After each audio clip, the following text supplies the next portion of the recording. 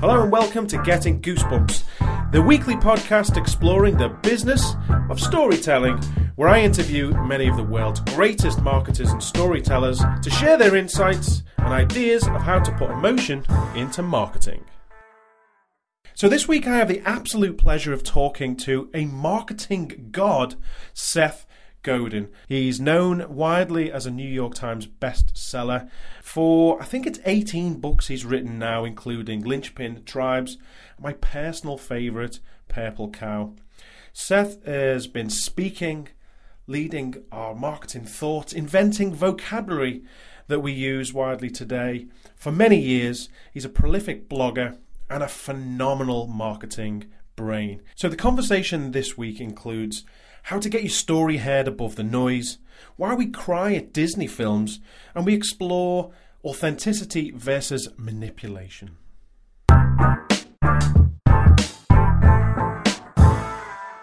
Well, hello and welcome to the show.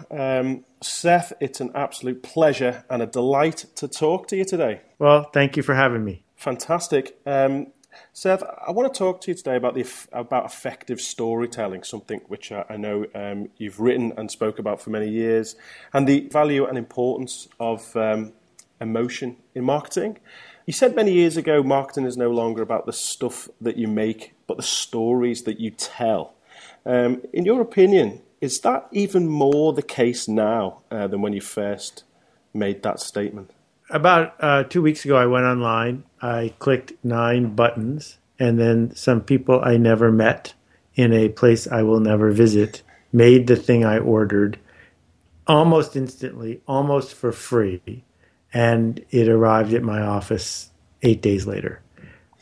It doesn't make any sense for someone to make exactly what they make and try to be cheaper than them, because it's impossible. That we see this not just with things like sew-on patches and printing and decals and jackets and shoes, but all the way along the food chain. If you are a radiologist and all you can do is read an x-ray the same as anyone else, I don't need to hire you to read an x-ray because there's someone 100 miles or 1,000 miles or 10,000 miles away who can read the digital x-ray faster and cheaper than you can. So we are now way past the time that we can charge a significant premium merely because we can meet spec. Right. And the only place we're going to grow is by creating meaning for people. And I would argue, for example, that an iPhone costs twice as much as an Android phone, not because it's a better phone, because it's not, but because the experience of buying it, talking about it, and using it makes some people feel better. Absolutely. I guess storytelling is the best way to give sort of context and meaning to things. But it's surprising, isn't it? Because there's still business leaders, people running companies out there that still don't recognize the importance of storytelling. And I guess what you're saying is most things are commoditized, and the one thing that we do have is the ability to connect with our audience better than our competition, right? I mean, is there what else would you say to those CEOs, business leaders that still don't recognize the importance of storytelling? Well, they may be confused about what storytelling is. That if you grew up, say, at the Ford Motor Company, where scientific management reached its apogee in the 1920s, you have a culture that says the way we got to where we got was by making a better car cheaper. Mm-hmm. And that is, in fact, true, but also a story. A story has nothing to do with the Brothers Grimm. A story has nothing to do with Disney. A story is merely the shorthand we use when we talk about how human beings process the world around them. We do not process the world around us the way computers do. We do it with a narrative. And that's why optical illusions work. And that's why we cry at an animated cartoon. An animated cartoon is not a bunch of pixels on the screen. It's our past and our future and our narrative all swirled together, and we're watching it in a room filled with other people who are pumping out endorphins and all sorts of other things that are resonating with us. Uh-huh. The same thing is true when we sell a motorcycle. The same thing is true when we sell life insurance. I mean, they don't call it death insurance, but that's what it is. We don't get any of the benefits till we're dead. So why do people buy life insurance? Well, they buy it. They give up money today, not so that their heirs will have money tomorrow. They give up money today so they will feel better today about their future. And that feeling informs a story. Yeah, so if there's business leaders out there and they've just listened to the first few minutes of this and they are now sold on that and you've cleared up that confusion, what's the skill set required for somebody starting out? What do they need to get around them to start building the stories that are going to help build their business? Well, as you point out, the hardest one is the humility to accept the fact that you need to tell a story. Yeah. That if you tell a story on purpose, you're more likely to tell a story. The second thing is empathy, because it doesn't matter if the story resonates with you. It doesn't matter at all. Mm-hmm. It matters if the story resonates with the person you're telling it to. Yeah, absolutely. And what the person you're telling it to cares about is not what you care about. So a lot of times you hear entrepreneurs go into great detail about how they were able to get to the point in their career, how they were able to overcome things, how they were miraculously able to make something. And that story resonates with them and maybe their mother-in-law, but that's it. We don't want to hear that story. We want to hear a story about ourselves. Mm-hmm. And you can only do that if you have empathy for the people you're talking to. And would you say it's getting harder or easier? Well, I think no one laughs at people who stand up and say, let's tell a story anymore. So it's easier in the sense that it is more recognized. Mm-hmm. It is more difficult because as manipulative actors enter the stage and try to concoct stories that aren't true, the world gets noisier. And in a noisier world, it's harder for your story to break through and resonate and spread. Yeah, I was going to ask you this a little bit later on, actually, but it's relevant now. One of the things I really believe is that great marketing starts in the HR department, not the marketing department. So that might mean empowering people to make great decisions so they can engage with customers differently and create those brand legends that you can then tell and share. And it has that element of authenticity. Is that something you would agree with? Well, we can dissect authenticity, but I would start by saying that the metaphorical HR department, meaning the idea that it's the people and the freedom and responsibility that people have, mm-hmm. is clearly where this begins. Unfortunately, in almost every organization big enough to have an HR department, they're not actually allowed to do HR. What they are really doing is procuring cheap labor and making sure that policies are enforced, neither of which is what they set out to do. But unfortunately, industrial CEOs demand that of their HR department. Yeah, it's almost like getting back to the life insurance, death insurance kind of thing. It's the complete opposite. But I was going to ask you what constitutes real, authentic marketing, and I know that's a big question. But when a brand does something seemingly wonderful for their audience, but it's planned in advance, it's contrived, it's controlled by the marketing department, it's recorded, they have the video and all the rest of it. Just like, I don't know whether you remember the WestJet Airlines Christmas marketing stunt? I do. Okay, so when we're looking at authenticity there, where do we draw the line? Is that authentic? And will the consumer put up with, and I know it's entertaining and interesting and lots of people, it was very successful, but is that sustainable? Is it authentic, and is it sustainable, that approach? Well, let's try to decode this because it can get very tricky very fast. Okay. If you go to a Broadway revival of Guys and Dolls and you are standing up at the end giving them a huge ovation because it was so magical and the actors were so enthusiastic. Are you wondering if every single actor was having the perfect day? No. It's okay with you to understand that they're acting. Mm-hmm. that one person's having trouble with her marriage and one guy has a sore knee, but they're acting, and therefore it's great because you went to see acting and they pulled it off. Mm-hmm. So we don't demand this weird notion of authenticity, that we want to make sure that the intent of each person is pure. Yeah.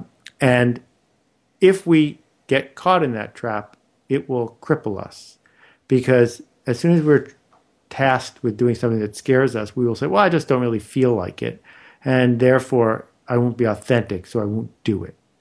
It also means that people who do things like unclog toilets or pump out septic tanks can never be enthusiastic about their work, because that would be inauthentic, because who wants to do that?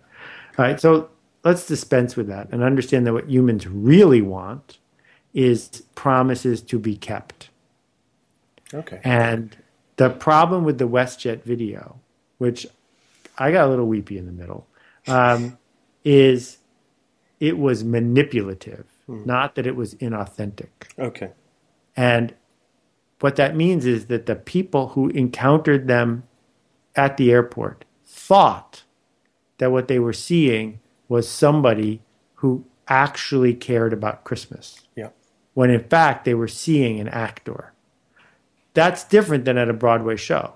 That's different than a place like an Apple store. When you walk into an Apple store, you don't say to yourself, boy, there's all these people here who voluntarily came to work today to be cheerful. You say, this is their job, and it's still making me happy. And so this manipulative idea that we're going to pretend to do one thing when we actually are thinking another, and then we're going to show how we're being manipulative, that's when companies get into trouble. When they, for example, make a really big deal about how environmentally sound they are, and you go around to the back door of the plant and they're dumping effluent in the Hudson River, right? That's not inauthentic in the sense that people do things for a living. It's manipulative in the fact that they intentionally misled you just to get what they wanted, not what you wanted. Yeah, absolutely. It worked, and it was shared a lot, and they got the response they want. But do you think the audience is getting smarter and wising up to that, and we will stop being impressed and engaged by that approach based on what you just said? Well, it's important to understand there's no such thing as people. There are segments of the population, but mostly there are individuals. Yeah.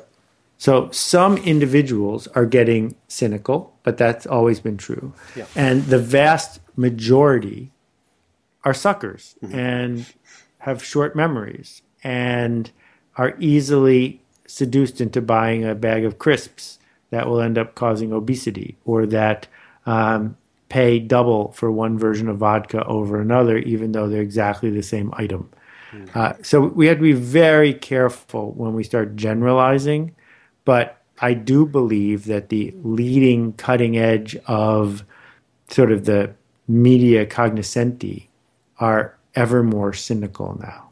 Yeah, no, absolutely. I think, it really is important to, really try to make an emotional connection. It's not business to business or business to consumer. It is people to people. But as a group of individuals, we're getting smarter, aren't we? And you used the word cynical there. I mean, I remember 10 years ago, you could send an email and it was, virtually guaranteed to be opened by everybody that you sent it to, because that's what people did. But now people delete emails without even opening them. So behaviour is changing, isn't it? And I'm just wondering how that influences our thinking when we're crafting and conceiving marketing plans and trying to be authentic with our storytelling. Well, there was a short moment, I was delighted to be part of it, when millions and millions of people paid a lot of attention to email that came with permission. And that led the opportunity to craft a more complicated story. So when I think about something like Kickstarter is a fairly complicated business offering. And I think if you launched Kickstarter today, you'd have a lot of trouble, because the connected, intelligent people you need to start it are so overwhelmed with their mobile screens and swiping left and swiping right that they might not have taken the time to dig in deeply to understand all of the complications of how Kickstarter works. That doesn't mean we're all stupid. It doesn't mean we're all overwhelmed, but it does mean the more precise you can be about who you are focusing on, the more likely it is that those people will take the time to hear your story. Okay, so from a content producer's point of view then, what are some of the basic building blocks that you think are absolutely key to producing content that's actually going to do a job, so it actually will engage and add value and make a difference? Because one thing that I hope you'll agree with, one thing for sure is so many people right now are investing expensive time to produce content, but then seem to neglect the conviction to produce great content which actually does a job, because, well, there's a plethora of content out there which is just rendered useless and meaningless because nobody engages with it. Why do you think people still invest that time, even though that happens time and time again? When in doubt, look for the fear. And in this case, the fear is that if you do something that stands out, that's remarkable, you'll be responsible for it. If you do something that's average, well, you just did what everyone told you to do. So when it comes time to go the last mile, to be Miles Davis recording Kind of Blue, when it comes time to be Ornette Coleman, not just somebody playing in some big band, that's when we hold back. Because guess what? A lot of people didn't like Ornette Coleman. Guess what? A lot of people don't like what that chef is doing when he's cooking with moss and whatever. Because when you go to an edge, you're responsible. And I think that the most common mistake people who do go to the edge make is they demand that they be embraced by the masses. And those two things do not go together. You start by amazing and delighting and becoming remarkable for the few, for the weird, for the edge cases. And then, sometimes, not often, they tell their friends. So I guess what you're saying there is, being brave, that doesn't entitle you to be successful. And that's because you talk about failure quite a lot, and it's a good thing. So I guess you have to go through that process if you're going to be remarkable. I'm not sure I'd say through. You might end up in that process forever. Okay. But I guess the pursuit of it is the important thing then? Well, the craft of it is definitely this idea. If you go back almost to any era where you find the craftspeople that we admire today, they almost never said, I am doing this because I will become the most popular. They're doing it because this is their craft. So Josiah Wedgwood is the exception. Josiah Wedgwood, pretty much the first mass marketer, the first direct marketer, the first industrialist. Wedgwood China was so big that he was the richest man in the world when he died. Mm-hmm. And he was a craftsman. That confluence of outcomes is really, really rare. What's far more rare, far more common, I'm sitting here looking at my bookshelf, are the 30 authors that are sitting right there, each of whom was a master at what she did, and none of whom sold as many books as J.K. Rowling. That's what's most likely to happen. Yeah. Okay. So following on from that then, now I've spoken to a lot of marketers over the years, and when I've asked them who are the best storytellers in the world, they say marketers, and I'm actually not so sure. And as you've just pointed out there, if you're a craftswoman at the top of your game, you can tell stories and be the richest person in the world when you die. Who do you think are the best storytellers in the world today? Is it content marketers? Is it movie writers, comedians, politicians? What are your thoughts? I think without a doubt it's mothers. Wow. Okay. I didn't think you were going to say that. I think there's such a difference between some post-college hack who goes to some content marketing conference trying to figure out how to write a blog post that gets a few more shares, and a mom who's going to devote 15 or 20 years of her life to crafting a human being, not with any digital or technical or physical tools, but merely by setting a standard and living a life that leaves a story behind. Wow. Okay. So what lessons do we take from that then, Seth, as marketers? Well, one of the trite lessons they try to teach you is don't do anything as a marketer you wouldn't want your mom to know. Okay. And when I think about the best content marketers, they are doing content marketing, whether or not their internal narrative is that they're doing it for the right reason. They are consistently non-manipulative and leading from a place of education, not leading from a place of conversion. Right. Okay. And I guess the sort of from the mother's perspective, a lot of that I guess we could use the word empathy again, and without going too soft and fuzzy, really genuinely caring about the focal point and putting somebody else's best interests before your own and that kind of thing. Am I right? So sometimes people say, I'm just doing my job. And what I would say to those people is you should be really careful about what job you take. Yeah. That once you sign up to tell a story for someone, it's not just your job. You are putting things into the world that you are responsible for.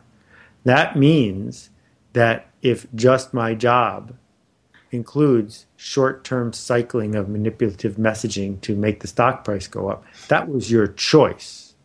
And you need to own that. And one of the things that makes a great screenplay is that the person who wrote it isn't blaming somebody else for what they wrote. They wrote it because they wanted to write it. Yeah, that's really interesting. That's a really interesting point.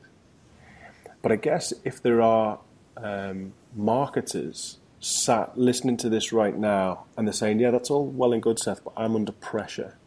And part of my job role, which I love, is to tell great stories. How does that translate, and how can we help that person listening? Well, I guess I'd start by saying, so you have a short-term problem. How many times does that problem repeat every week, month, every year? Because enough short-term problems added up become a lifetime. Yeah. And then you can say, well, it's not my fault because there was always an urgency. And I don't deny that there's an urgency. What I'm saying is, do you want to become someone who matters? And if you do, you're probably not going to do it in a place that doesn't give you freedom to do work you believe in. And that work you believe in doesn't have to mean being Mother Teresa's assistant. But it does, I think, need to mean that you resonate with people who would miss you if you were gone. And a lot of times we want to be let off the hook. And what I'm asking people to do is push themselves to be put on the hook. Okay, so you're basically saying, change the environment, change the situation you're in order to be able to do your best work, I guess. Well, most people don't have to quit their job to do this. Mm-hmm. Most people merely need to be willing to quit their job. Because if you're willing to quit your job, you will discover just how many doors in your office are actually open for you to do great work. But most people refuse to go through those doors. I mean, there are places I have worked where I made a ruckus, where I did this growth that I'm talking about, and my peers did not, because they were playing it safe. And I was taking the point of view of, well, if I have to play it safe, I'd rather be fired. I'm sure that's just resonated with a lot of people. I'm sure it is. If assuming you've just inspired people to push back and they're now committed to do their best work, just getting back to great storytelling for a second, And I really want to give some tangible ingredients or tangible things for the audience to think about. I ask people all the time what are some of the key ingredients of a great story, and we've touched on it already. But some people say relevance and value, and some people say being different. Some people say anticipation and suspension, all that kind of stuff. How would you crystallize what's integral to crafting a great story from the perspective of you've sat down, you have a story in your head. How do you position that and make it the most appealing to the audience that you're trying to engage with? Well, I'm going to try to be general here because the specifics vary wildly. Yeah. The first thing I would say is stories that work almost never have words. So we add a narrative later to explain why a woman wants a Birkin bag.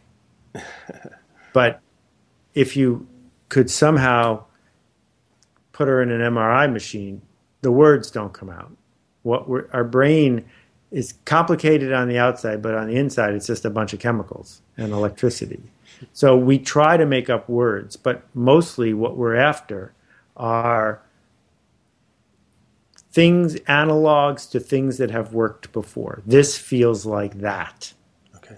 And this feels like that, I think, gets us down the road to the simplicity of what can make a story work. This scene in Buckaroo Banzai feels like that scene in Ghostbusters, which reminds us of this scene in The Godfather. The movies don't have anything in common, but the feeling that moment caused is very familiar. Yeah, and obviously a lot of emotive sort of words there, and I guess that's what it boils down to, isn't it? Is sort of changing the state of somebody. That's how somebody's really going to connect with your message, isn't it? Exactly. The place I was going is, and you nailed it, the only reason to tell a story is to change someone. And if you can't tell me the change you're trying to make and who you're trying to change, then you're not a professional. Brilliant. Nicely summed up, Seth. Just before we wrap up, Seth, there's one thing that's been bugging me about, because obviously I read a lot, I write a lot, and I listen to peers, and I hear quite a lot of sound bites. There's always a new sound bite. Content is king. Context is king. Can you tell us what's the next king, or is that just a load of crap? Well, okay. So the reason that we have royalty is because it can focus our attention. Ted Leonsis ran AOL for a long time, wanted to get people to understand that while content mattered, if you didn't have carriage, the ability to be in front of people you needed to reach, you would fail. So he started talking about carriage as king, and that got a lot of people's attention and shifted. So, the royalty thing is a story. It doesn't work on everyone, but it does work on some people. Mm-hmm. For me, I guess the question I would ask if I was a marketer is, where in the food chain have I chosen to work? Have I chosen to be the person who invents the thing from the very beginning? Did I say, I want to be the sole practitioner, the starter, the woman who begins at the beginning? Or have I decided to be the last part of the chain where I'm at the counter and the customer is walking in to buy the baked goods that someone else came up with the recipe for, that someone else baked? Where you are in that cycle determines how much leverage you have, how much freedom you have to tell a story. Uh-huh. If a diabetic walks in and all the muffins have sugar, you got no story. On the other hand, if you want to tell a story to diabetics, come up with a different recipe if you're at the beginning of the chain. Uh-huh. So I guess what I might say is context, in the sense that you need to understand your context, is, if not the king, maybe the queen, as you make this decision. Uh-huh. Because putting yourself in the wrong place merely because you read a few blog posts is nothing but frustration. Yeah, I think The one thing that sort of bothers me about those labels, it just seems like an oversimplification. It seems like a bumper sticker. But listening to you there, Seth, I guess if we're comfortable with the fact that it might be an oversimplification based on the context of what you're trying to achieve at the time, it's a sharp device for getting the attention you're looking for, essentially. Well, remember, as storytellers, we're also telling ourselves a story, and we're telling our peers a story. So I hope that in this chat, you and I have been able to help shed some light on what that story is. Yep. And what I think we have to do is each of us starts with what's our story. How do we see the world? Because if you're not clear about that, it's really hard to tell somebody else's story. Brilliant. Seth, it's a great place to end our chat. I usually say, where can people find out more about you at this point? But I feel a little daft saying that about to you, Seth. Given that you can type Seth into Google and people find you, but is there anything you'd like to draw our audience's attention to or leave us with? Well, I decided a long time ago not to be in the pitching business. It makes my life easier. So what I really would like to sell people on is doing something that scares them. And if my work can help them do that, that's even better. Fantastic. Thanks so much, Seth. I can't thank you enough for today. It's been a pleasure for me, and I know it's been a pleasure for the audience. Thanks again. Keep making a ruckus. Thank you, Brian. Okay, take care. So that's it for another week. I really hope you enjoyed that conversation. If you did, please feel free to subscribe or even check out our Getting Goosebumps marketing book available in Amazon. If you have any specific questions, you can also tweet us using the hashtag AskPH. I'd be delighted to answer your questions. Until next week, goodbye.